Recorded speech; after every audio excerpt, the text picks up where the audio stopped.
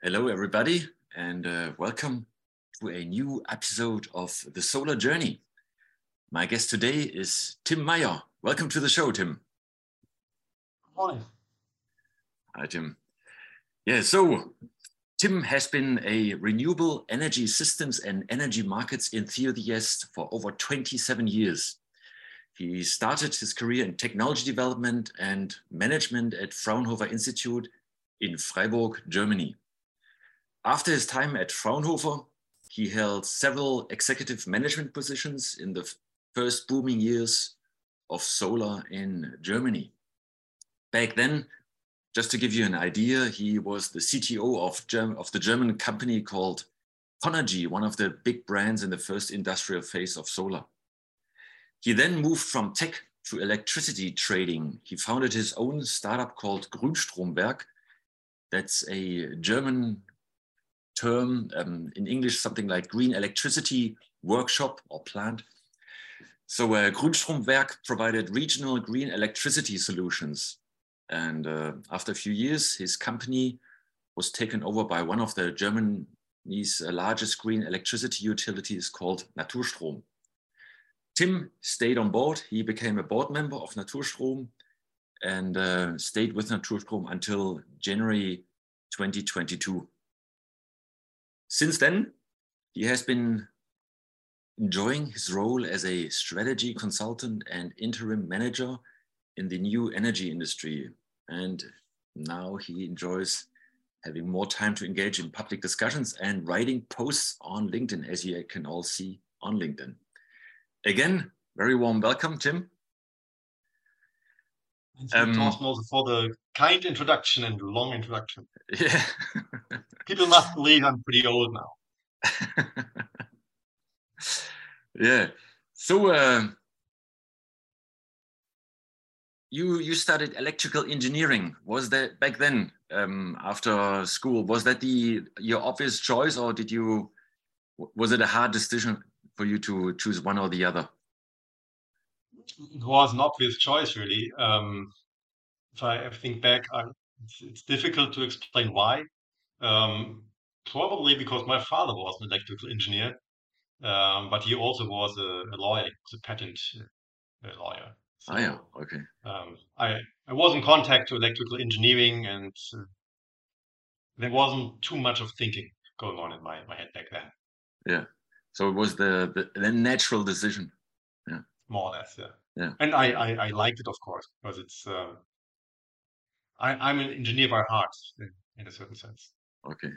Excellent. Just like me, you studied in Karlsruhe, Germany. How did you end up in the Rhine Valley? I studied in Aachen, really my PhD thesis. Just a PhD. Okay. My professor was in Karlsruhe, Okay. but physically I spent that time in Freiburg already. So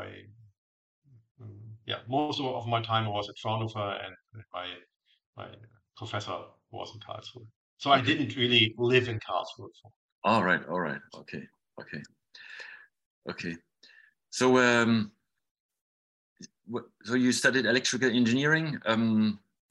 You were at the Fraunhofer Institute, let's say the most prestigious solar R&D institute in Germany. Why did you choose solar? When did your interest in ecology, etc., start? Was there a special trigger? So already as a teenager, I found that something's going wrong. I couldn't put my finger on it, but no, the way we treat our planet can't be right. And of course, there was Chernobyl as the main disaster that really made everybody understand this might not be the right track to go for energy. But for me, it was all still pretty vague. So it was in Aachen, actually, when I studied, that I got more and more in contact to real ecology topics. First, other environmental things, and then really energy. And my diploma thesis was on developing a module integrated power inverter. Back All right.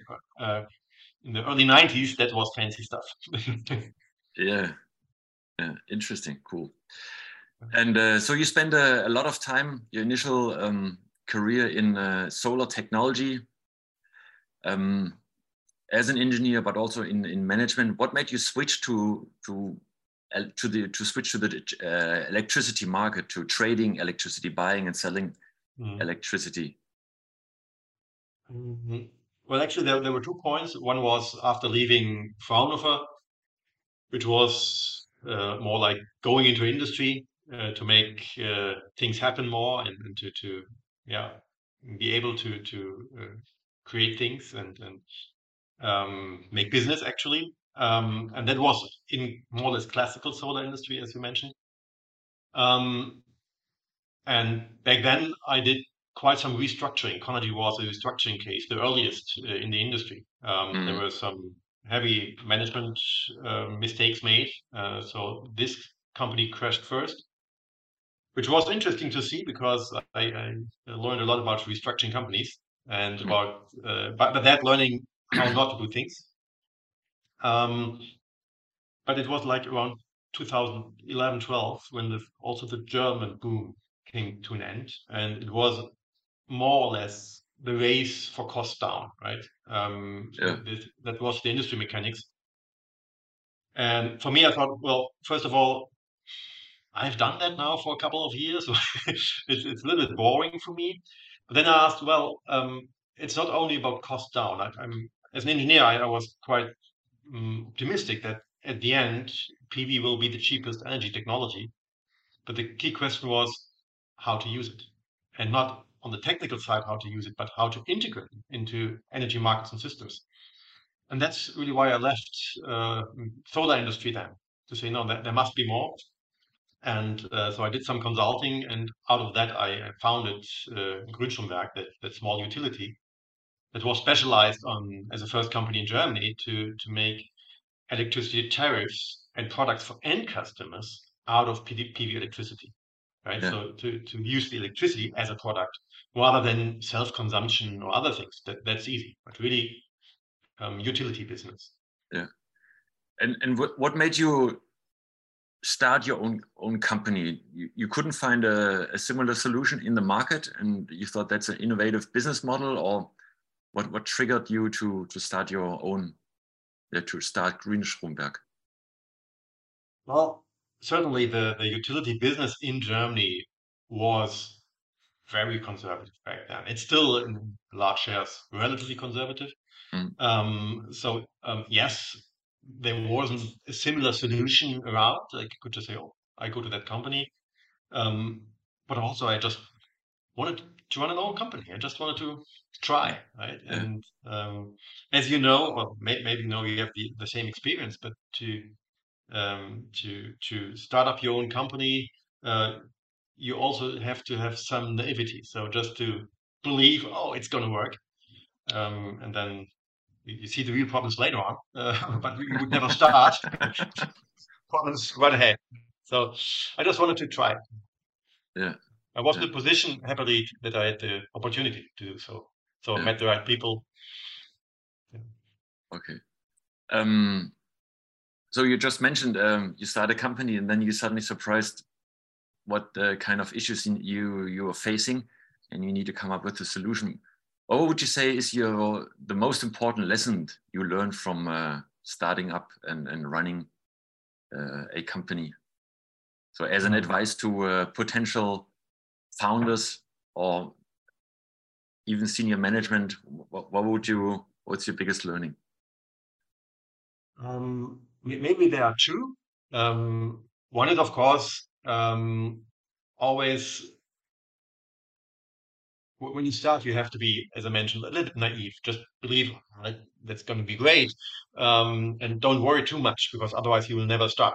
But on the long run, it can be really time consuming and energy consuming to do all the financing rounds, right? So that was at the end when for us also we saw it's better to well be taken over by Naturstrom, which was a great case for us because just the perfect company fit. But it's really you cannot only do your business building and stuff, you need to have the financing and the right partners for that to go the next and the third round. And we struggled with that a little bit. We had a small team financing the company in the beginning, and it wasn't really built from the beginning to do further financing rounds. And the second point is the timing is really difficult to find. You have just to start when you have to start. We were a little bit early on. We had a pretty complex business model, which was utility business, Mhm. and tried to explain venture capitalists utility business. Wow, right? They knew how to build a PV system or how to finance PV projects, but utility business is completely far off for them. Yeah. So it took a long time to build that business, and it's now that it's running, right? After many years, also in Naturstrom we continued, but we were a little bit early on actually, so we underestimated the complexity of the business model we chosen, and then you just need time. Yeah. Okay. Excellent. Thanks. So timing, yeah, definitely is requires some luck, I would also say, right? Yes, You definitely. can make lots of analysis, but in the end, you face yeah, you just need to try. Yeah. Yeah. I would now like to jump right into the presence and potentially also a bit into the future. As an expert on trading electricity and as an expert on energy markets in general, how do you see the current situation? So Germany and Europe are, you could call it an energy crisis. Prices went up dramatically. What exactly are the causes? Of course, everybody talks about for the prices, about the war in Ukraine.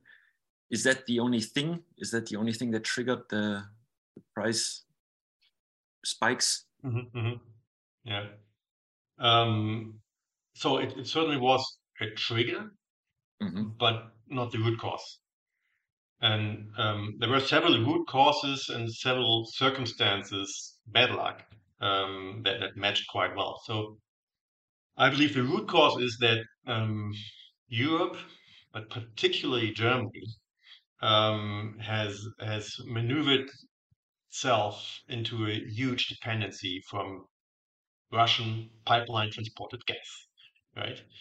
And there were many bad decisions made in the past decades that led us there.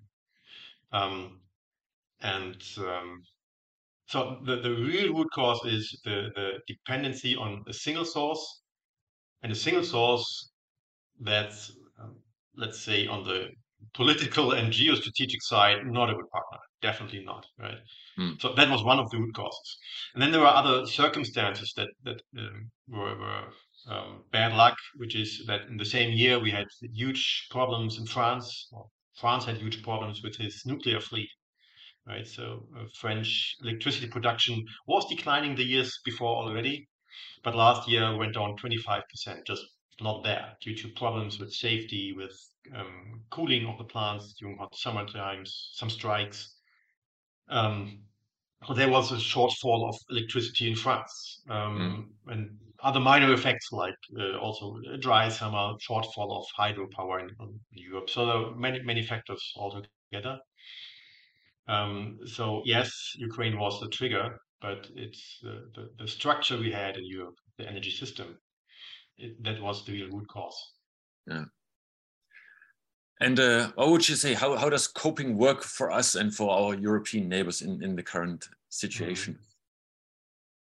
Um, I dare to say very well.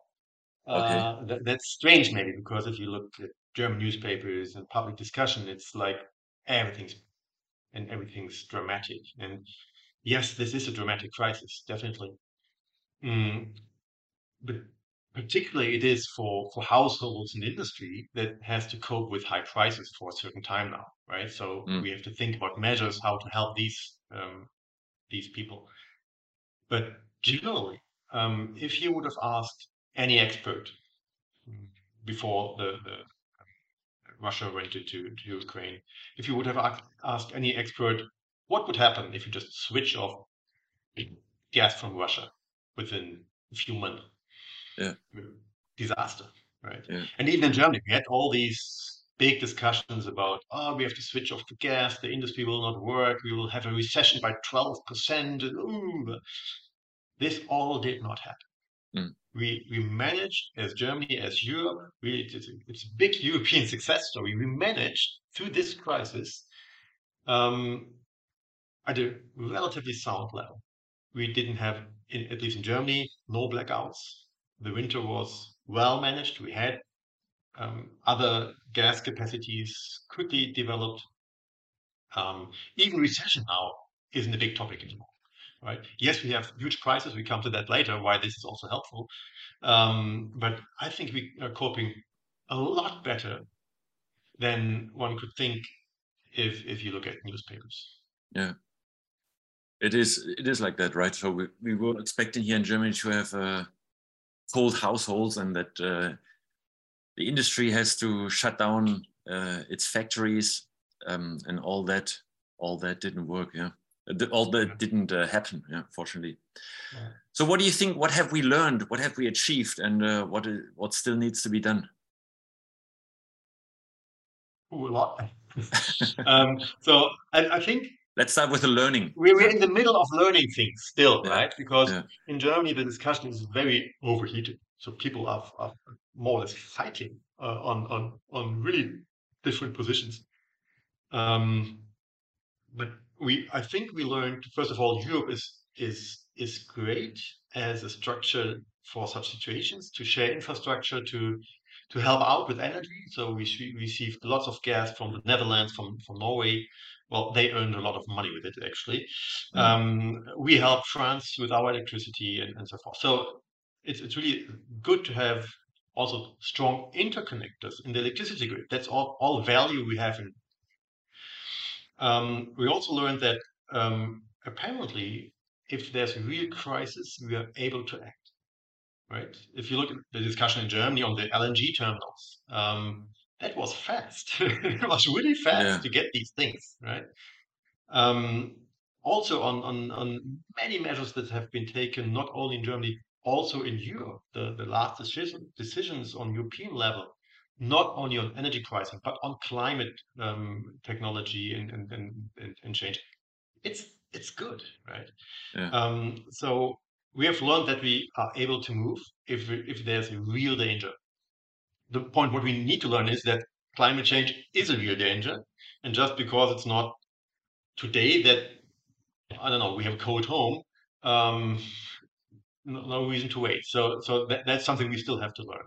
And we have to learn, I think, in political discussion, that transformation of infrastructure is a process. And our discussion culture does not work towards valuing such a process. It's always about, oh no, prices are high, we have a huge problem. This price shows that a renewable energy system will never work. We had that discussion in early December in Germany, quite fascinating. We had 2 weeks, very cold, still wind. So energy prices, electricity prices, sky high. And you could see all these posts and all these messages in the newspapers. This shows renewable systems don't work, because if there's no renewable, we have a problem. We need gas and even nuclear. 2 weeks later, there was a steep fall. So we had much more wind, and it was warmer, and prices really went down. Then the other voices came, now you see, renewables are great. And sure, that's true. But how could this be that, as if you live in two separate countries, you have to combine these positions, and you have to learn that value at a certain point of time doesn't say anything, right? So you need to think in systems and transition paths, and of course we need storage and so forth. And it's difficult in Germany today, I believe, to really have a good fact-based discussion on what's the target system we are going for, and what is the transition path and the steps we need. So we waste lots of time with really strange discussions on nuclear, on whatsoever. Yeah. So you just mentioned the aspect of energy security and on the other side, the transition to renewables. How can that be matched? What's your vision? How can those two systems can be combined? Yeah. On the conventional side, I think you have to distinguish between something like gas-fired power plants. We will need them for a certain time because it will take some time to build flexibility and storage in the system. We need to compensate the fluctuating renewables. It will take some time, but not too long. So we have to be What's a your little bit careful that we don't build too many LNG terminals because we don't need them in 10 years' time, maybe. But that's one part of the bill on conventional and transition paths. The other one is the so-called base power plants, like nuclear. It's a completely different story because they just don't fit into the system design, right? Flexible power plant like gas, it does fit to renewables for transition time because it can compensate fluctuations. Nuclear just doesn't. Nuclear isn't flexible. So we had the discussion in Germany on the last 3 nuclear power plants still operating and whether we should prolong and prolong and prolong and go further. And this is not only not necessary, but it can become a real blocking point because they are not flexible. And you have to cut off and waste, redispatch, how it is called, more and more renewables because the grid is just full of nuclear power. In the northern part of Germany, it's the case with the nuclear power plant. So there's so much more background and facts you need to consider in these discussions, but it's a pure political topic, and so it's difficult to get that level of differentiation in. Yeah. But back to your question, so we need something like gas for a certain time to compensate for fluctuations until we have sufficient storage and flexibility in the system, and the so-called base load we need to switch off as soon as possible, which is nuclear and lignite. Yeah. So coal. Do you dare to give us a year when we turn off the last gas-fired electricity plant? Gas-fired. Well, difficult to dare. There's the final date is set by our climate targets, of course. I would believe it's even more important to think about and discuss the last day of lignite because that's much more CO2 intensive. Yeah. Much more emissions. And there was, after the last decisions on European level, what I just mentioned, the Potsdam Institute, for example, one of the biggest institutes on climate change in Germany, and also the economics behind said, with these decisions, it might take only until 2030 until lignite is just switched off for cost reasons. And that's really good news, right? And if we manage the market right, also gas will phase out relatively early because it just doesn't earn money anymore. Yeah. What kind of storage do you see then if we turn off gas-fired power plants? So how do we manage? Will we manage times when there's no wind and no sun? Yeah. I think that's a big question. Yeah. There will be 2 timescales we have to consider, of course. One is the short-term fluctuation, daily basis, for example. That's easy. If you see the current spreads in the market, spread means from lowest price of electricity to highest price of electricity within one day. There's a huge spread, and that's just business model for storage, right? So with battery storage or other kinds of flexibility, like customers using flexibility, shifting loads, I'm very confident there will be so much business model for this that we don't have to care about or don't have to worry about flexibility on short term. Yeah. what kind of storage technology will be used? Is it that there's various, let's say, batteries um, Yeah. possible? Do you have an opinion on that? No, I'm too little an expert on the individual technologies, Yeah. but as an engineer and entrepreneur, I would say we haven't seen most of them yet, right? Okay. So Yeah. there's so much market, so much growth. There are new technologies not only being developed but also being introduced into markets. It's again what I had before, the discussion on transition path. It's a pathway we have to go. Today the argument is, oh, we don't have all the lithium we need, and oh, the way we get the lithium is not good. So how can we build a whole system of lithium ion batteries? Who talks about it's only lithium? We just don't know yet. Yeah. So just trust the engineers and the entrepreneurs. If there's a market for things, they will evolve Mm. very fast. And if you look at the growth curves of solar PV, of batteries, in the history of industrial energy, right? From starting from coal to oil to, you have never seen such steep growth paths in the last 100 years. So Yeah. these technologies, they evolve and grow so quickly. Mm. Has never been there before. So that's dynamics, market dynamics, industry dynamics. And just we have to create the environment for that, and then it will happen. So long story short, I don't have an idea what exact technology it will be, but don't worry, there will be enough. Okay. Um, Good to hear your optimism. You're an expert on energy trading. So when we talk about storage in the grid, is that already easily possible? Let's say in Germany, in Europe, in the world, you to harvest energy when once there's a oversupply or if the prices are low, and then to dispatch it into the grid when the prices are good or when there's a need. Is that Yeah. already fully? Um, is the Are the regulations already in place to allow such business cases?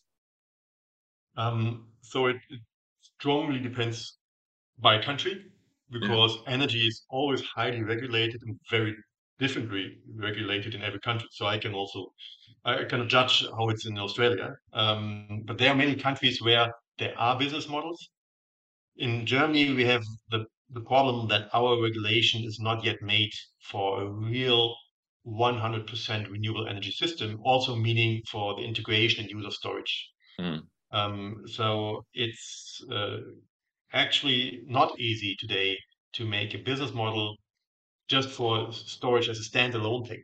Right? You can create a business model if it's a storage to increase your self-consumption as an industrial customer or household. There's um, not only so you can save or earn money on that, but also the regulation allows you to do certain things. As a market actor, just have a storage put somewhere and act in the market, it's much more difficult.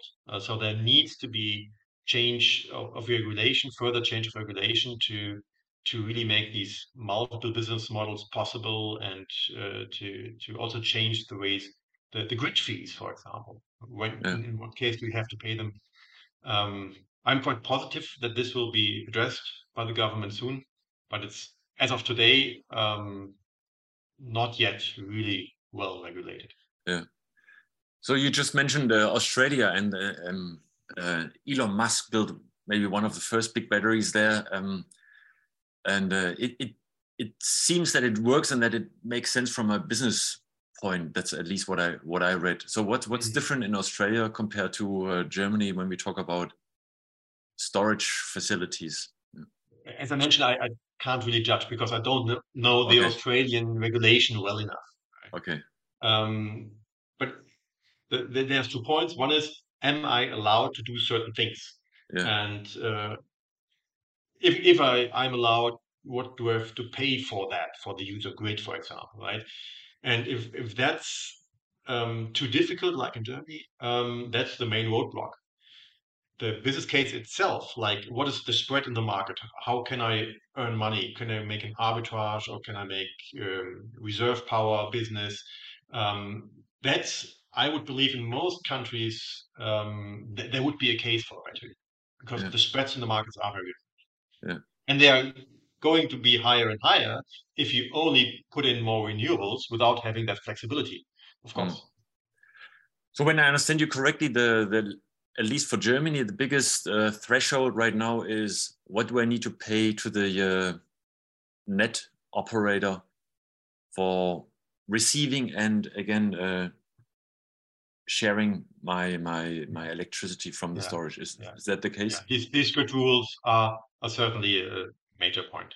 Yeah, but And then I would say, why is it so difficult? Why is it so? What's stopping us from changing or implementing the right regulations to allow for that? my feeling is that particularly in energy regulation in Germany, we have over decades just mm, put new elements here and there to make certain things possible, or to create certain applications. But we've never really designed the whole legislation towards the future system. So it's thousands and thousands of pages of um, legal text you have to understand. And if you are now the lawmaker, it's almost impossible to change something without having um, contradiction to other laws elsewhere, right? Mm-hmm. And so I would believe the best thing would be just to write a clean new energy law. Yeah. Are you working on it? And no, but there's it's called Stiftung Umweltenergierecht. It's a major legal, not only think tank. They have very good concrete projects they are doing. They have proposed exactly that. Oh, right. They refer Okay. to a big legislation overhaul 1900, which was the BGB. That's the major law, civil law in Germany. Mm-hmm. And before that, there was chaos, and then there was the BGB, which is a clean and consistent framework, Yeah. right? And they propose to have a similar thing now on energy. Yeah. Just throw away all the old crap, thousands of pages and different laws and sub laws and blah blah blah, Yeah. with all these contradictions in that. So even you have to discuss what's a consumer, what's a producer. It's not really clear in all the cases. Okay. So just clean up the whole mess and start over. Yeah. What's the name of the institution? Could you say that again? Stiftung Umweltrecht. Sorry. Stiftung Umweltenergierecht. Stiftung Umwelt Yeah. Energierecht. Yeah. Interesting. Cool. Very good. So and they finished their work and they proposed it to politicians, or Now what's the status? the project has not been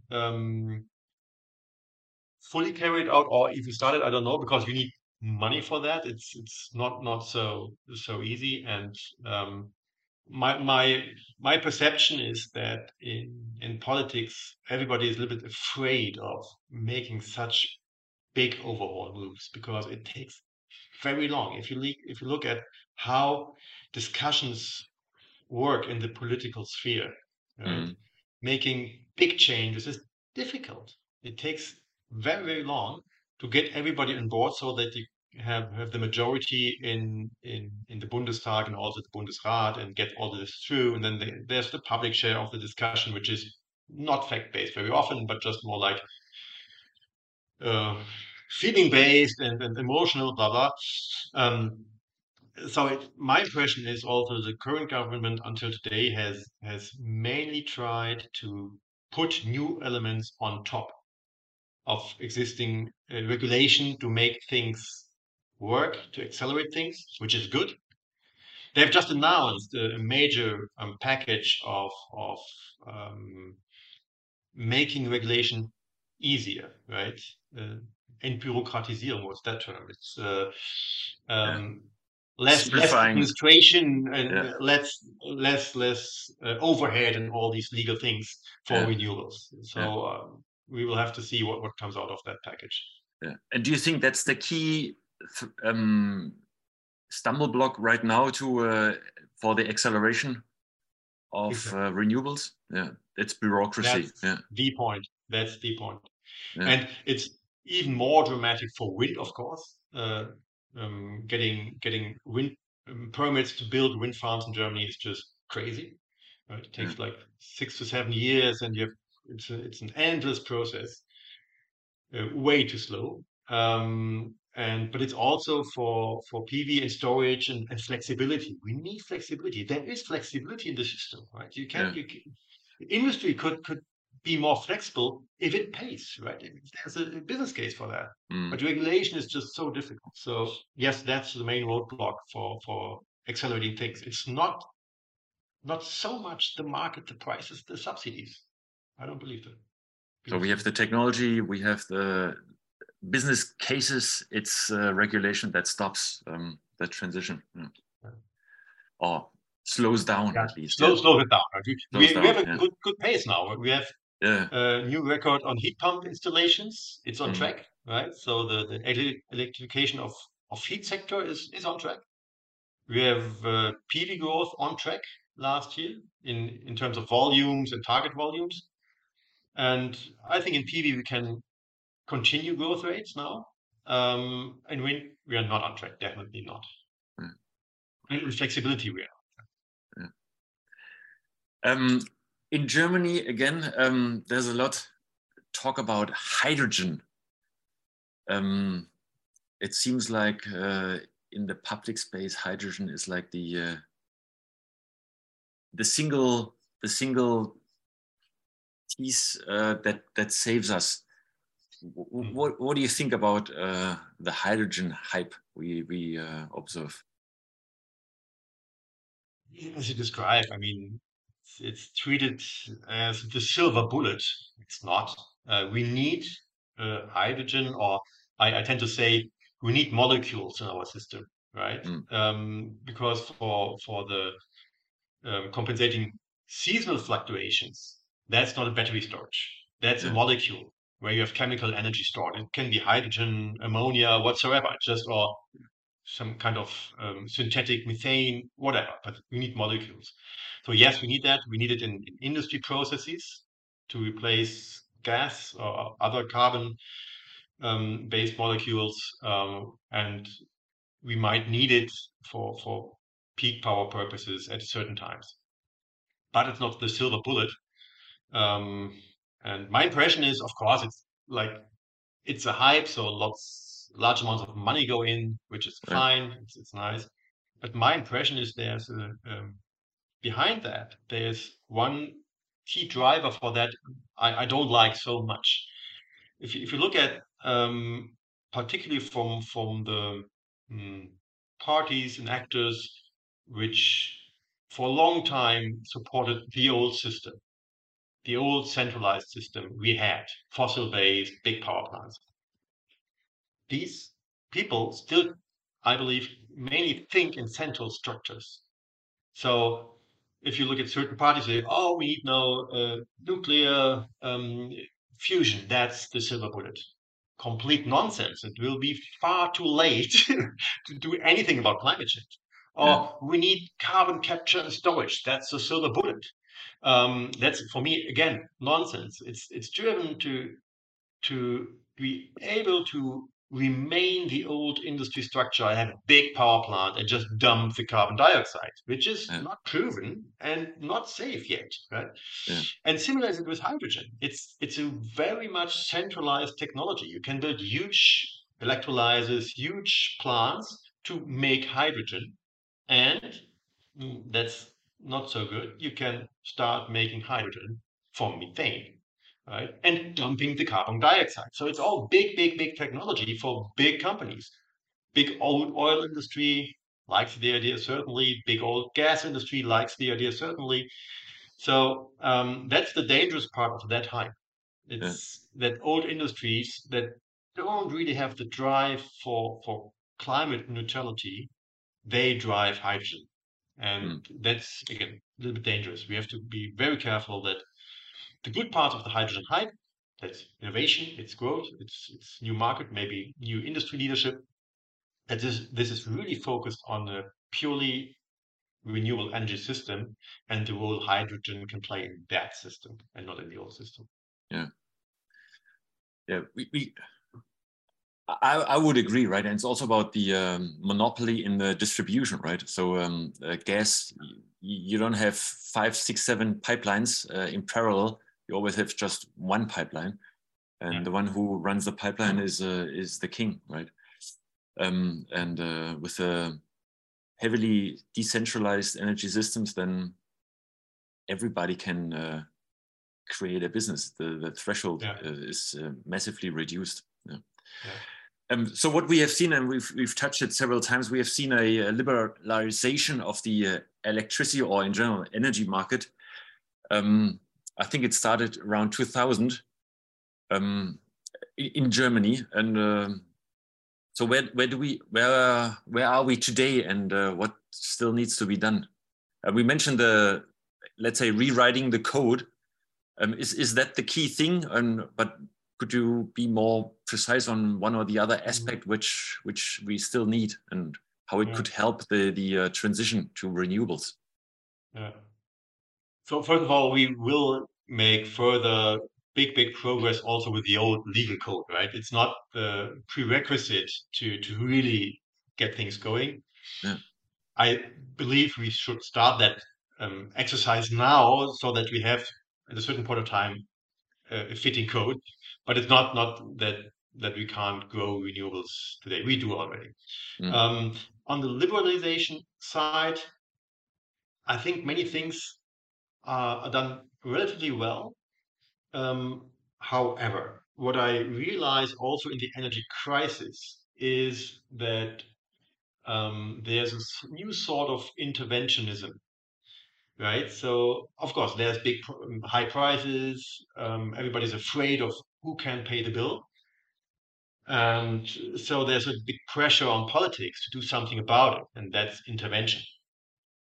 And we've seen in Germany really bad interventions because they try to really go into market mechanisms, and that breaks the market.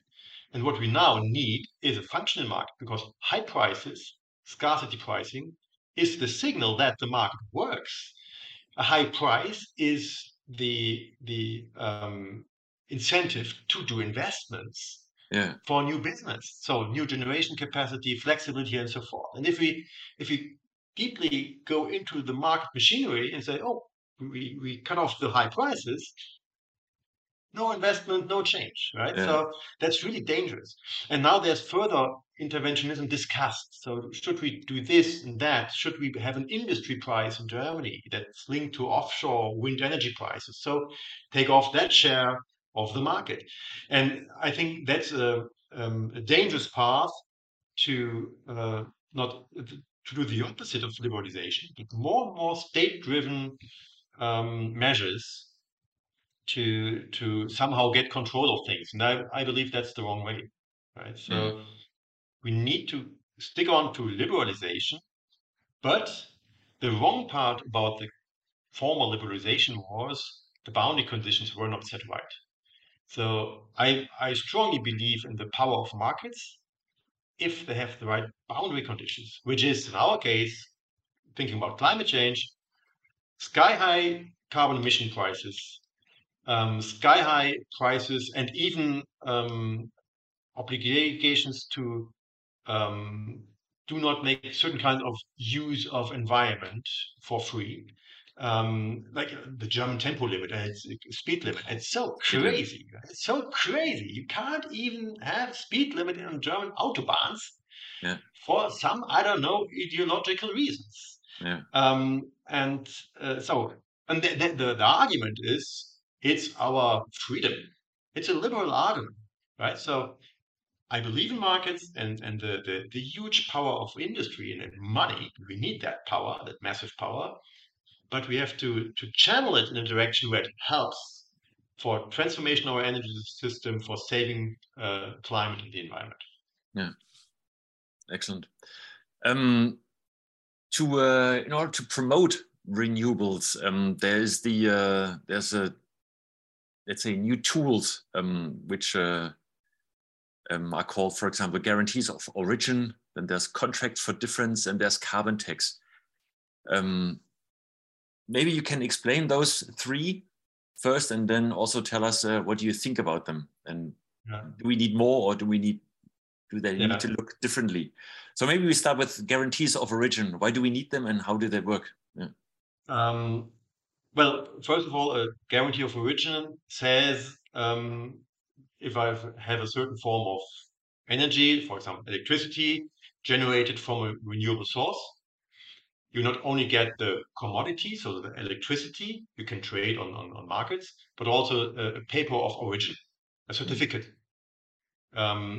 so that it's validated that this is clean energy, right? And Yeah. you can trade these. And it's very important. In the beginning of liberalization in Germany, there was the idea and the hope that with that you get customer choices, so that customers say, I want clean energy, I'm willing to pay a little bit more, but I need a good COO certificate of origin to be sure it's the right form of energy. The bad thing is that, first of all, the willingness to pay more, there is a small segment of customers willing to pay more, but most of them don't. And so the market is flooded with not really valuable origins. Like in Germany, we have over 90% of our green electricity is from Scandinavia because they have all the hydropower. Yeah. We just purchased their papers of green electricity, and in return, the Norwegians, they have German coal power, but they don't know because they see the hydro plants in front of them now. Apparently, I get hydropower, but legally they don't. Legally, they get green electricity, Yeah. but they don't care because they don't know. And this system is a little bit broke, and it would be good to also have tighter limits on that. And at a certain point of time, however, it will change because if everything's renewable, you don't need the certificate anymore. Yeah. It's green anyways, right? Yeah. But for the transition, it's a good instrument, but it has a relatively it has an impact, but the cost adder cannot be too big. Yeah. So you can move not so much money with it. Yeah. Then there's carbon taxes. I think that's pretty straightforward, right? Yeah, pretty straightforward and well understood. I think that's common sense. We need high carbon prices and even higher carbon prices. The good point is that besides carbon prices, so cost companies have today for emitting carbon dioxide, they have understood that there's another value of renewables, which is resilience, not being dependent on gas, for example, right? So because you can buy certificates, of course, but if you can't buy gas anymore, and this is really expensive, that's painful, right? Mm. So we need higher CO2 prices, and I think the pathway is clear. The instrument is understood and accepted. I think that's Yeah. fine. Yeah. And then contracts for difference. What is Yeah, that? there are different instruments. They are all called like that. What Okay. I refer to as a very valid instrument or interesting instrument in Germany is an arrangement of contracts for difference for industry to support their transition to clean tech, right? So assume you have a steel or whatever industry production of whatever product, and you want to switch to clean energy or fuel switch from gas to electricity whatsoever. And you realize if you do so, because it's still more expensive than what is done on the world markets, you realize if I do so, I'm out of the market. Mm. Then you can make a scheme that's currently under preparation in Germany that you offer your measure on a marketplace. Say, I could invest 10 million euros in new tech. With that, I save XYZ tons of carbon dioxide, and then the best offers get extra funding, so to subsidize down these difference costs you have against world market prices, so you can enable your switch to clean technology, um, and don't suffer in world market environment with loss of business, right? So Mm. that's an instrument I like a lot because it's not really going into market mechanisms. We're just giving support to companies that want to move faster than the market is. Yeah. But why is it still more expensive, right? If we say solar and wind is already the cheapest energy, then why would the switch cause higher costs? Is it because we talk about 24/7 availability and we don't have all the storage facilities in place? Or why is it more expensive? So the main difference is that we, if you say PV and wind is the cheapest, that's true. And it strongly applies to new plants, right? If I want to have more capacity, that's the cheapest way to do. Yeah. If I go to marginal cost of existing technology, of course, others are still cheaper, right? And in certain industrial processes, it's really expensive to switch from gas to electricity, for example, right? And then because they other need to countries, invest.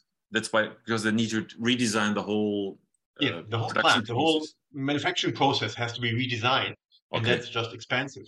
Yeah. And many other countries, of course, they do dumping on the environment. So if in Europe we have higher energy prices currently than in most parts of the world, because we were so reliant on foreign gas. Of course, in other countries, in the US and China, in Asia, you have lower energy prices, right? So it's difficult to compete on that price level. That's why I'm a fan of such instruments to say, okay, on the long run, we will not be able to compete in our industrial production in Germany against Asian gas prices. If you have a certain process that needs gas, if you have to decide, do I do it here or there? On the energy side, the decision is clear. That's what BASF, the big chemical company, did years ago. They decided to make a new plant in China on certain processes. Yeah. And that's on the long term will remain because the gas is there, it's cheaper. So we have to make a switch and say, okay, our future industry should be built on new technologies that are cleaner, don't use so much gas, but maybe electricity or hydrogen whatsoever. And this transition we can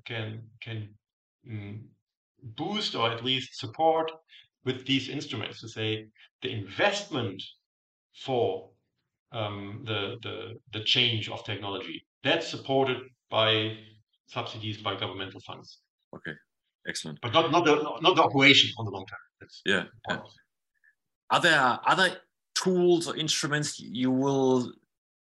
we already talk about or should be implemented in the future to facilitate the transition to renewables? I think we had all points like legislation, making things easier, certain support schemes to really support the change of infrastructure. Of course, we will need, and that's a very important point for the political discussions. I think we need to do a lot more about our policy in terms of social policies and having a just system, right? So today we often have the problem that if we change our energy system might be that certain users have a higher bill for a certain time. If these are the poor people, it's very easy what happens. They just say no. Also for industry, right? So we have to change not only energy policy, but also social policy and economic policy to adjust who carries what kind of what share of the burden. And this is not fair today. It's just not fair. And that's a very important discussion, not to make social politics within energy politics. We have a huge discussion on heat for tenants. Who pays what in cost rise? Very difficult to discuss. I would say just the user has to bear the cost because then the user has an interest to be efficient. But then the user needs more money he can spend on energy. That's social politics rather than energy politics. Yeah. Great, thanks, Tim. By nature, we have been talking a lot about Germany, but I think it's because we are from Germany, we are in Germany. But I think also it's interesting because this is where the energy transition is in full speed. still, let's broaden the scope. What's happening worldwide? Will the climate crisis and energy crisis bring new dynamics also to other countries? What's going on there? Yeah. Maybe you can give us some examples. Yeah, definitely it does. So it's at the end it's tragic, but I think the current energy crisis is the booster to decarbonization of the global economy. Mm-hmm. And one is climate crisis is now really understood as a threat by most governments in most countries. That's new. That's new. Yeah. But the second point is that resilience is also understood as a value. So not being dependent on geostrategic partners, which turn out to be Vladimir Putin, for example, right? So you have in the US the Inflation Reduction Act, which is massive, right? Mm.